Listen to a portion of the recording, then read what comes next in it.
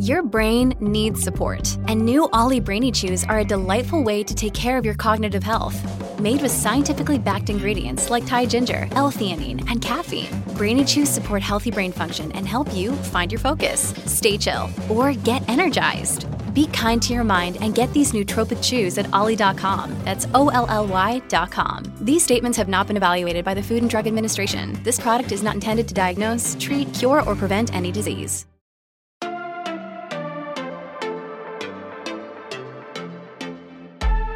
Last week on Fill in the Blanks, probably most people know you from presiding over the Dr. Larry Nassar case. He's the doctor, and I use that term loosely, who abused so many of the gymnasts. I allowed them to speak for 7 days. He pled, and then the sentencing took 7 days because that many women came forward. It's the backstory that really enlightens me on how best to sentence them. Did you say to him, "I just signed your death warrant"? I did. Do you regret saying that? I don't regret anything. I don't think there was any question that he had such breaks with reality that he didn't know the difference between right and wrong. He clearly showed no signs of remorse. The only signs of remorse that I saw were that no one believed him anymore and that he lost control. It just seems to me that he's probably safer in prison than he is on the street with a lot of fathers out on the street knowing what he did to their daughters. I think he would be in harm's way if he was walking around on the street. Agreed. And now, more with Judge Rosemarie Aquilina. I was really pleased that all of these women got an opportunity to speak out. It's interesting because I had a number of judges, literally from all over the world, but a lot from my community and others in Michigan and Texas and New York and all over America saying, I'm looking at what you're doing and I'm going to do that. But I did have a few who said, you are an embarrassment and you should not be on the bench. And what was their point of view? Why? That was it.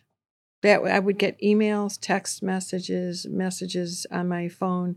There's no reason, just that I was an embarrassment. They were all men. No offense to the male population, because there's a lot of good men out there. But there are a lot of male judges who, I guess, wanted to spend time on the golf course not listening. I mean, if you don't want to be a judge, don't be a judge. If you want to be a judge, listen to the people, spend the time. So they were upset that you set the bar. And so now, if they don't let people speak, they're going to look bad by comparison? Yes. And the thing is, I've always done that. I didn't just do it for Nassar. I've always done it. The first day I took the bench, my clerk came over and said, they say you're spending too much time. I said, so? I get paid the same. And, sheriff wanted his people back. Attorneys wanted to go back to their offices and meet with clients. But I'm going to take as much time as it dictates, depending on what's in front of me, so I get the whole story. So I make a good decision. I sleep well at night. You said in the beginning that the girls were mad at you and wanted you gone. Why? Because in the beginning of the case, I was told by the lawyers that there were experts on both sides. And I thought it was the cross between a criminal case and a medical malpractice case. And I thought, how interesting. And then all the girls were out there talking, well, not all, but very vocal girls were talking to the media. And I needed to get a clean jury for both sides. You have to have a fair and impartial jury for both sides. And I couldn't do that. It was very clear to me that if they kept talking, it was going to be very difficult to have a jury, and it was already going to be difficult. So I put a gag order, and everyone was mad at me. And then I redid it and limited it a little bit more. But I kept the gag order until sentencing, because we needed a clean jury. Once he was going to plead, it didn't matter. But how do you get a jury? Where was it going to get a jury if the headline was always about Nassar? I'm curious about that. Having been the one that's tasked with making jury selections time and time again in concert with the lawyers, in really high-profile cases, my experience has been gag orders always benefit the defendant, never benefit the plaintiffs who want to tell their story. The defendants never want the story told because they want to tamp down everything. And if it's a high-profile case, then the story's out there. I mean, it's already in the news. It's already in the media. And the victim wants to tell their story. They find it cathartic to tell their story. If a judge puts a gag order on it and muzzles them, they always tell me they feel like I'm having my freedom of speech taken away. I'm a victim here, and now they're telling me I can't talk about it because it'll taint the jury pool. The story's already all over Hell in Half Acre, and now I can't talk about it. And my belief was always that the test of a acceptable juror is not whether they've heard about the case or not, but whether or not they can be fair and impartial and follow the judge's instructions, not whether they've heard the case. I mean, hell, they can be one of the party's cousin under the law if they can follow your instructions and set aside anything they may know about the case. They're an acceptable juror, correct? Correct. And I follow your line, but here's mine. All Okay. right. So for Nassar, I had ordered 800 jurors, and we had an extra set of jury instructions and all of that. There was a whole other process. And maybe we would have needed 2,000 jury members to come in if I wouldn't have put the gag order. We'll never know. But let's think about the victim. I let the victim speak at the proper time, which is at the time of sentencing. As many as want to, as long as they want to. And I think that should be the norm. If you let people speak ahead of time, all you're doing is giving the defendant, who has a right to an appeal if it's by jury, automatic right of appeal, an opportunity for more allegations. It was not a fair and impartial jury. And they can go through the transcript and find out exactly why and who was dismissed and why and what was said. And of course, everybody's got a bias. Yes, we had to keep these people. They heard it, but they said they could be fair and impartial. But is that really true? And so now you've opened it up for the Court of Appeals, who's not in the courtroom, who didn't hear the evidence, because reading it and hearing it are two different things. And so the victims, aren't they re-victimized if the Court of Appeals says new trial? Or, of course. Yeah. So let's do it on the front end, do it the right way. And then in the back end, give them all the time they need to testify. Mm-hmm. Change the Crime Victims' Rights Act to not just read victim, but victim is defined as anyone affected by the crime, so that people who do what I did don't get victimized like me, bullied like me, because I let everybody speak in their public courtroom. Broaden it. Give people their voice at the right time. You say you've been bullied on the bench. Absolutely. Who bullies you? You don't have to be name a name. So male judges have bullied me. Female judges have bullied me. I have had two of my best female judge friends have retired because of bullying. There are a number of female judges around the country who have retired, a few more in Michigan who I know who have retired or stepped down because they can't take the bullying. When I was pregnant with my twins, the chief judge called and said, "So I hear you need a lot of time off." And I said, "What are you talking about?" And he said, "Well, I hear you're pregnant and need a lot of time off." I said, Did you talk to my doctor? Do you know something I don't know? I said, I've never taken maternity leave off. When I had my middle child, I delivered her on a Thursday, and by Wednesday, I was arguing a case in front of the Court of Appeals and won. So I don't know what you're talking about. And then he backed off.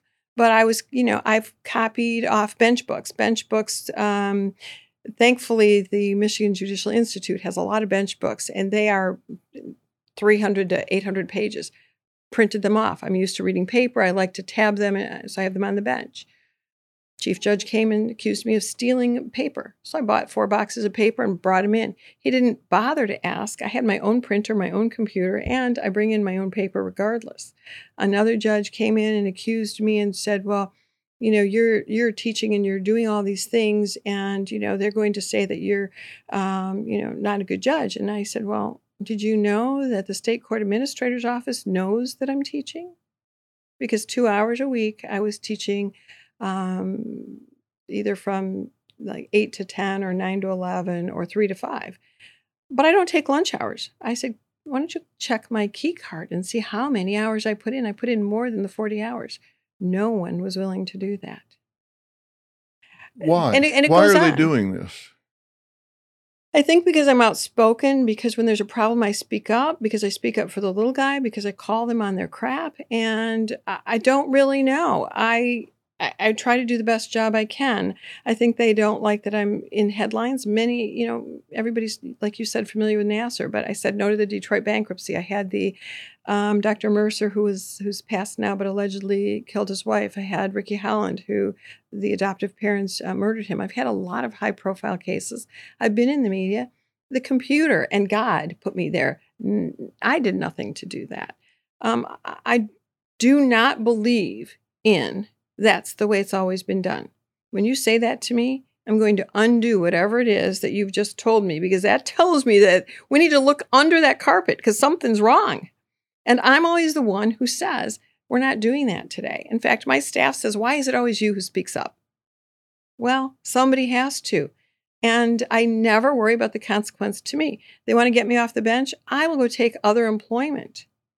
I will always be employed.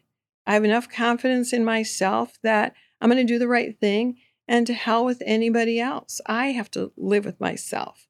And I'd rather be the voice than the silent one who is a co-conspirator to any crime or any negativity.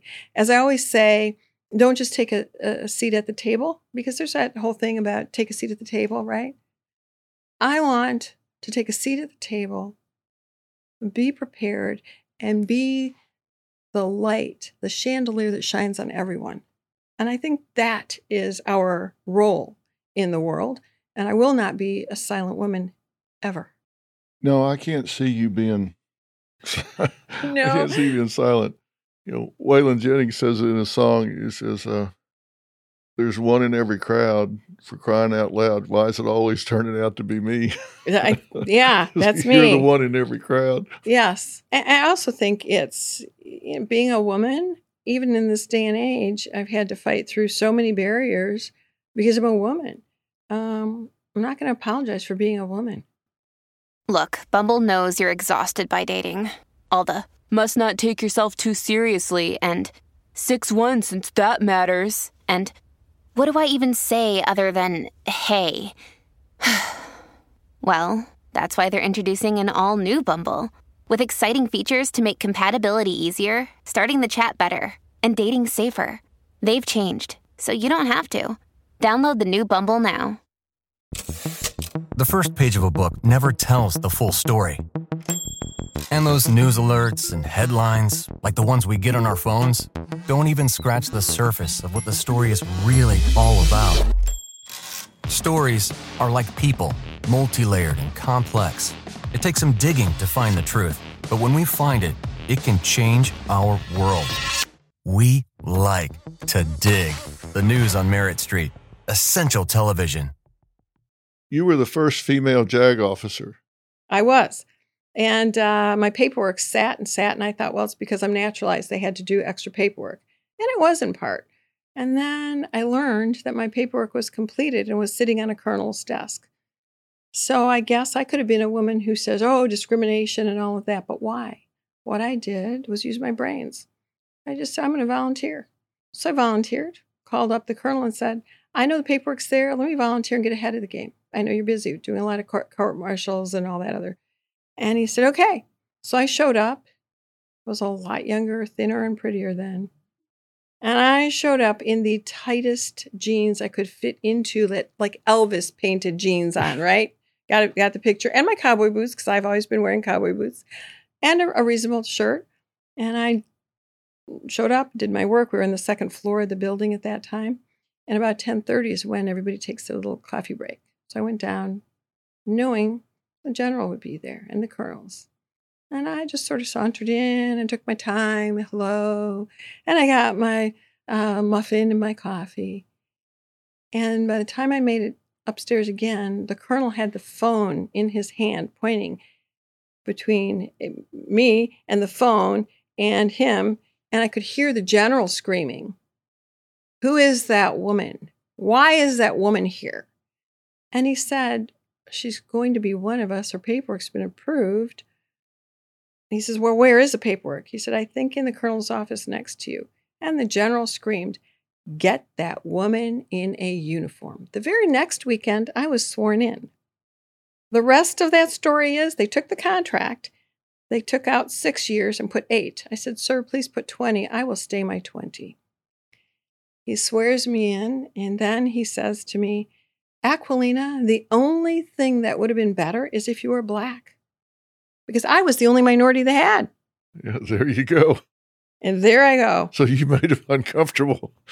Yes. Well, it worked, and you did put in 20. I did put in 20, and I won so many cases and kept in so many people that at one particular camp where I saved a lot of careers because they had done sloppy work, and I had done my homework.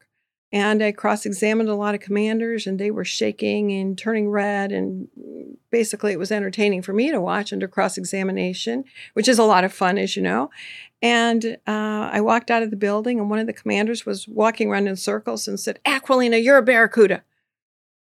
And the name stuck. So I became the Barracuda.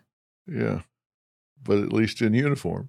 That's right. And you know, I have to say, though, in regard to the military, I love the military. I know there's problems. There's problems everywhere. But I always felt that when I was in that uniform, I wasn't a woman. I wasn't a man. I was simply a human being who was part of a finely tuned machine.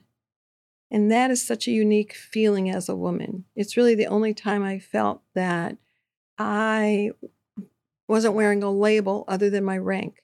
Yeah, that levels the playing field, doesn't it? Absolutely. It's an incredible feeling, very powerful. And it's kind of that way on the bench, even though you may take some guff from colleagues on the bench. When you're on the bench, that robe, that levels the playing field too. It does in the public's eye. That's what I mean. Yeah, I do have a lot of power. I try to use the robe as a good witch, not a bad witch, you know. I try to do the best that I can, and can't make everybody happy. But as the saying goes, when both sides are unhappy, you've done your job. How long will you stay on the bench?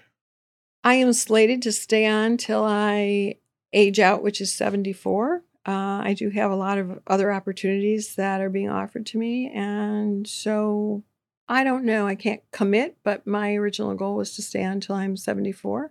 I love my job. But I also have a number of opportunities, and my mindset is that when someone makes you an offer, you respect them and your work and see if it fits with your goals, because I also like the creative side. I like to write. I love being on your show. I love talking to people. I do motivational speaking, and I find that I can touch a lot of people that way and do the good that I think I'm supposed to be doing. We talked about things that are happening around the country, and there's a situation in the news right now where a young 16-year-old filed a complaint against an 18-year-old for rape, and they agreed to a bench trial, and the judge gave a ruling on 1 out of 3 charges of guilty. There were mandatory sentencing guidelines of 4 years in the penitentiary. And when they came back for sentencing, he said, "I don't want to send this young man to prison for 4 years, so I'm going to reverse my ruling and declare him not guilty." He spent 154 days in the county jail, and that's plenty of time. So I'm going to vacate my prior verdict and say not guilty and send him home.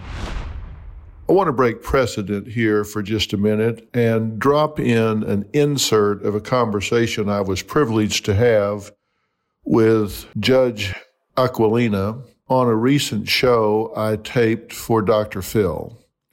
It involved a case involving a young woman named Cameron, and I think it's self-explanatory. But since I was actually interviewing Judge Aquilina, both for the podcast and also as part of an episode, and I thought it was really relevant and shows a lot about her wisdom from the bench, I wanted to include it here. So that clip from a Dr. Phil episode follows right now. I feel that it is so important for me to speak out as a sexual assault victim. I recently posted about what happened to me on social media. Throughout all this, I've had people I know and people I don't know reach out to me and tell me their stories. All of the other girls said that they have regretted not speaking up about what had happened to them, and them seeing my story has kind of pushed them to do so. A judge in Illinois is under fire after he reversed a guilty verdict in a teenage sexual assault case, freeing the 18-year-old teenager accused of sexually assaulting 16-year-old Cameron Vaughn at a high school graduation party. Now, I wanted to bring in Ingham County, Michigan Circuit Court Judge Rosemarie Aquilina. Now, she is most notable for presiding over the 2018 USA Gymnastics sex abuse scandal, sentencing Larry Nassar to up to 175 years in prison. Now, she encouraged his victims to speak out and have a voice, just like Cameron is doing. Judge, welcome. Thank you for having me. Thank you for being here. You had how many victims come into courtroom and speak out? 156 sister survivors, but 169 altogether, because I read victim in the crime victim rights statute broadly. Anybody who's touched by a crime should be able to speak because it's their courtroom. Yeah. Many of those said that it was that one event that meant more to them than everything else that had happened since they had been violated. I don't think that surprised you, or you wouldn't have done it. I've always done that, and you can watch the transformation. You can feel people literally taking their power back, saying, I am not a number, I am a name, you hurt me. It doesn't matter whether it's a rape or a home invasion, but they need that public forum to say, this is wrong, there's an injustice, and I'm standing up against it. And they start to heal because they now can own their voice. Cameron, in this case, has not had that opportunity. A lot of judges have complained about you doing this because they've said, well, hell, now I have to do it. That's true. I've been stopped by judges who say, Aquilina, we can't do less than you. How dare you? Well, okay, go pour coffee, be on the golf course, take a different job. I'm here to do mine. I'd just like to say thank you for doing what you do. Thank you. Now, I want to talk about this judge, Adrian, that did what he did and says, okay, not guilty. So to her, not guilty means this didn't happen to you. What the hell? The justice system is broken, and I'm terribly sorry about that. Before I say any more, I just want to say to her that I hear you, I believe you, I see you, you matter, and I stand with you. And I wish that I was in the robe and you were in my courtroom, and I could tell you that from that power of position, because we really do have the best justice system in the world. It's just that judges that don't pay attention and follow the law make it an injustice system. Here in this case, we have judge nullification. The elements were all there. The admissions were there. And the judge took it upon himself to nullify it all, to be the prosecutor, to be the judge, to be the jury, and to be the appellate body. So there was a procedure to do this, and who knows what was in Judge Adrian's mind that day, but he made a mistake in this. Would you agree? Absolutely. What he did is took his own personal feelings, which is not an element of any crime, which we caution jurors against, and he put his feelings right in there. But to toss it out and disregard that the elements were met, that is a violation of law. Well, we reached out to Drew Clinton's attorney, He did not respond to our request for comment, but he has publicly, vehemently denied that his client raped Cameron and said that Clinton has maintained from the beginning that he believed that this was a consensual encounter. God put N and O in the alphabet together for a reason. It spells no. She said no at the beginning of the night. She said stop. If you are having consensual sex and a woman or a man says stop, you stop. If you continue, it's rape. Yeah. That's the law.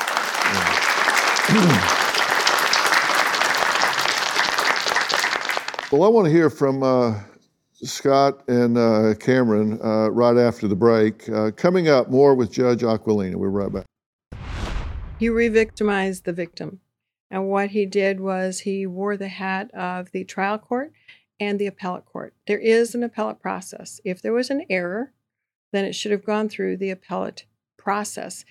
For him to make a finding, a valid finding, which it sounds like he did, you cannot withdraw a valid sentence. You simply can't. What he could have done, I suspect, I don't know all the rules there, but if I want to depart from a mandatory sentence, I can make a record and say, whatever it is, that they've served enough time, that it serves the public interest, that he's not a danger. There's a lot of things that you can do to depart downward. But if it's mandatory, it's mandatory. If he meets the elements, then that's called the Court of Appeals. And if he doesn't like that, you go over to the legislature, which I do quite often, and say, I need this changed, and here's why. But you cannot wear all hats. Right now, doing what he did, he acted as the trial court and the appellate court and the legislature and the prosecutor. I mean, he did so many things in one fell swoop by simply saying, well, yeah, I found you guilty, but you did enough. And so now I'm going to erase the record, because now that there's double jeopardy applies. So now there's nothing indicating what happened, which means a slap on the wrist.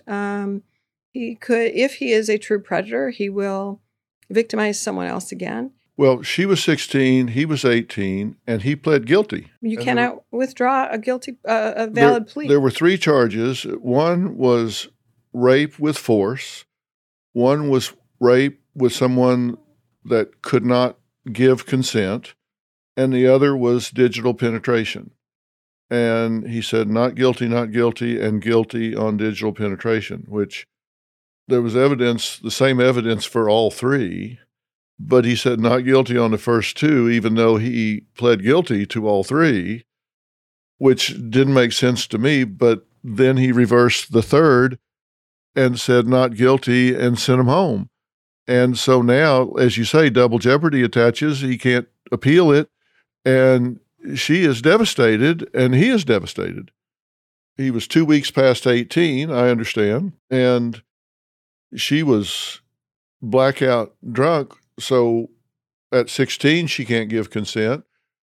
Past 0.08, she can't give consent. So clearly she couldn't give consent. I mean, and he pled guilty. She's re-victimized, and she's also basically, this is sending out the message that if you drink, you're guilty. If, you're sleeping, you're guilty. You're guilty because, and you can be raped. And he gets a pass. If you're incapacitated, you can't, as you say, give consent. And you are not guilty of sleeping or drinking or whatever. You shouldn't be guilty of being a party to his crime. And they're basically saying it's your fault to the victim. And it's absolutely not her fault. It is solely the perpetrator's fault. And the judge cannot be the Court of Appeals in any case. When I have a case, I've had cases. Let me just tell you, I have a few cases that I think the defendant, for various reasons, should not be incarcerated because new evidence has come to light of bad conduct on the part of the sheriff's office or the prosecutor. And I have tried to say, can we get a new trial sooner? The answer is no. And I have to wait for them to file an appeal, and now what we call a 6300, the final motion. And now I am saying, and you get a new trial. They've been incarcerated all this time. I can't act as the appellate court. I have to wait for it to go through the process. This judge circumvented all of the safeguards that we have in our legal system and wore all hats. How is that possible? Yeah, it just seems there were ways to do this if he felt like 4 years in prison was not just for this young man. There were ways to get there. Yes. Without doing this. He just says, this is too harsh. I'll put him on probation. I will, I'm making a finding and go through a departure to a lower sentence and make that record. Because he also, I think, if it's the case I'm thinking of, didn't he also say that he thought that law was unconstitutional? Yes. Well, okay, that wasn't in front of him. Right. That wasn't something he was being asked to rule on. So I was just curious if you thought that was outside his purview. It's way outside. Might be outside of my purview to say so, but as I said, I'm not a silent woman. So yeah, it's outside his purview. Yeah. I would not have done that. I would wait for it to go through the process and do what I can do then, as I've done in other cases. Yeah. He could have also met with the lawyers.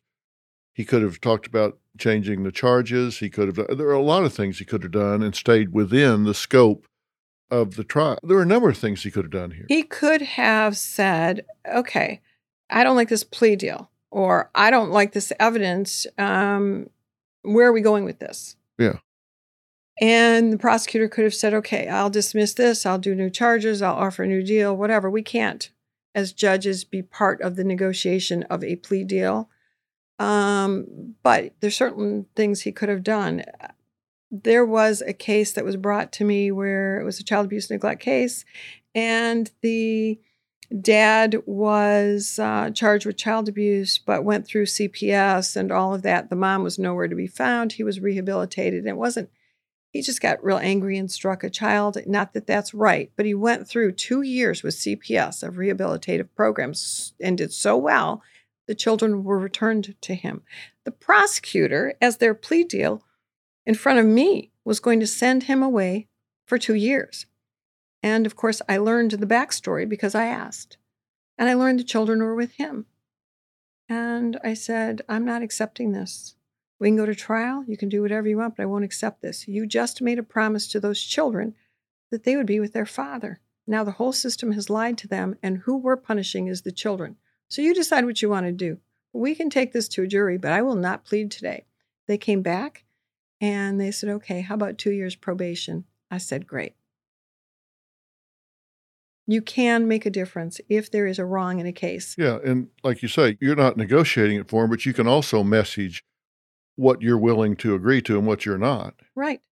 And they can go back and say, yeah, we need to talk this over again because she ain't going for it. Right. And, my question in that case, too, and I hate to even say this, but it's the world we live in. If that young man was Black, what would the outcome have been? Yeah. Would it have been different? And the answer is, sadly, very likely. Yes. I see that all the time on my bench. Yeah.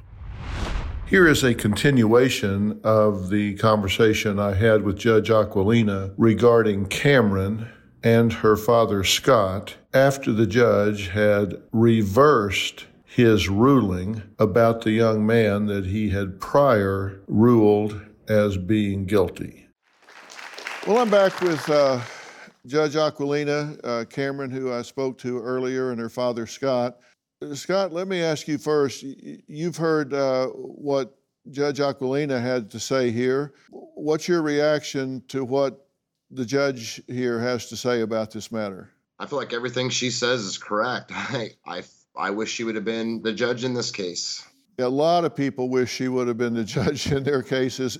Cameron, I wanted you to hear from Judge Aquilina here. How do you respond to what the judge has had to say here? She seems like a really good judge, and she will actually look at the facts and understand what's going on with the situation, unlike the judge in my case. It was important to me for you to hear from another judge that respects the law, that has studied your case, because I don't want anything to cheapen this experience for you at all. So I just wanted you to hear that. Thank you. And I hope you take that to heart. We'll be right back. You said you write When do you write these books? Are you a binge writer? Do you write a little at a time? I like to write something every day. It's my self-care. I think that if you don't do self-care, you self-implode. So I write, I paint, I cook, I do lots of things. But I write and it gets stress out. We talked about bullying on the bench. I've been bullied enough where I have thought, I'm going to kill somebody. We've all had those moments. So that's how All Rise was born. I was mad at the chief judge and I sat down and wrote it. And of course, it's about a judge who is bullied on the bench and says, I'd rather be a hairdresser. So she runs off. She becomes a hairdresser, opens a salon and coffee shop because I love coffee. She wears cowboy boots like me and all of that. And as she's opening her salon, she gets arrested for killing the chief judge because he's been murdered. And of course, everything can be solved in a hair salon. It's really a big, yes, of course.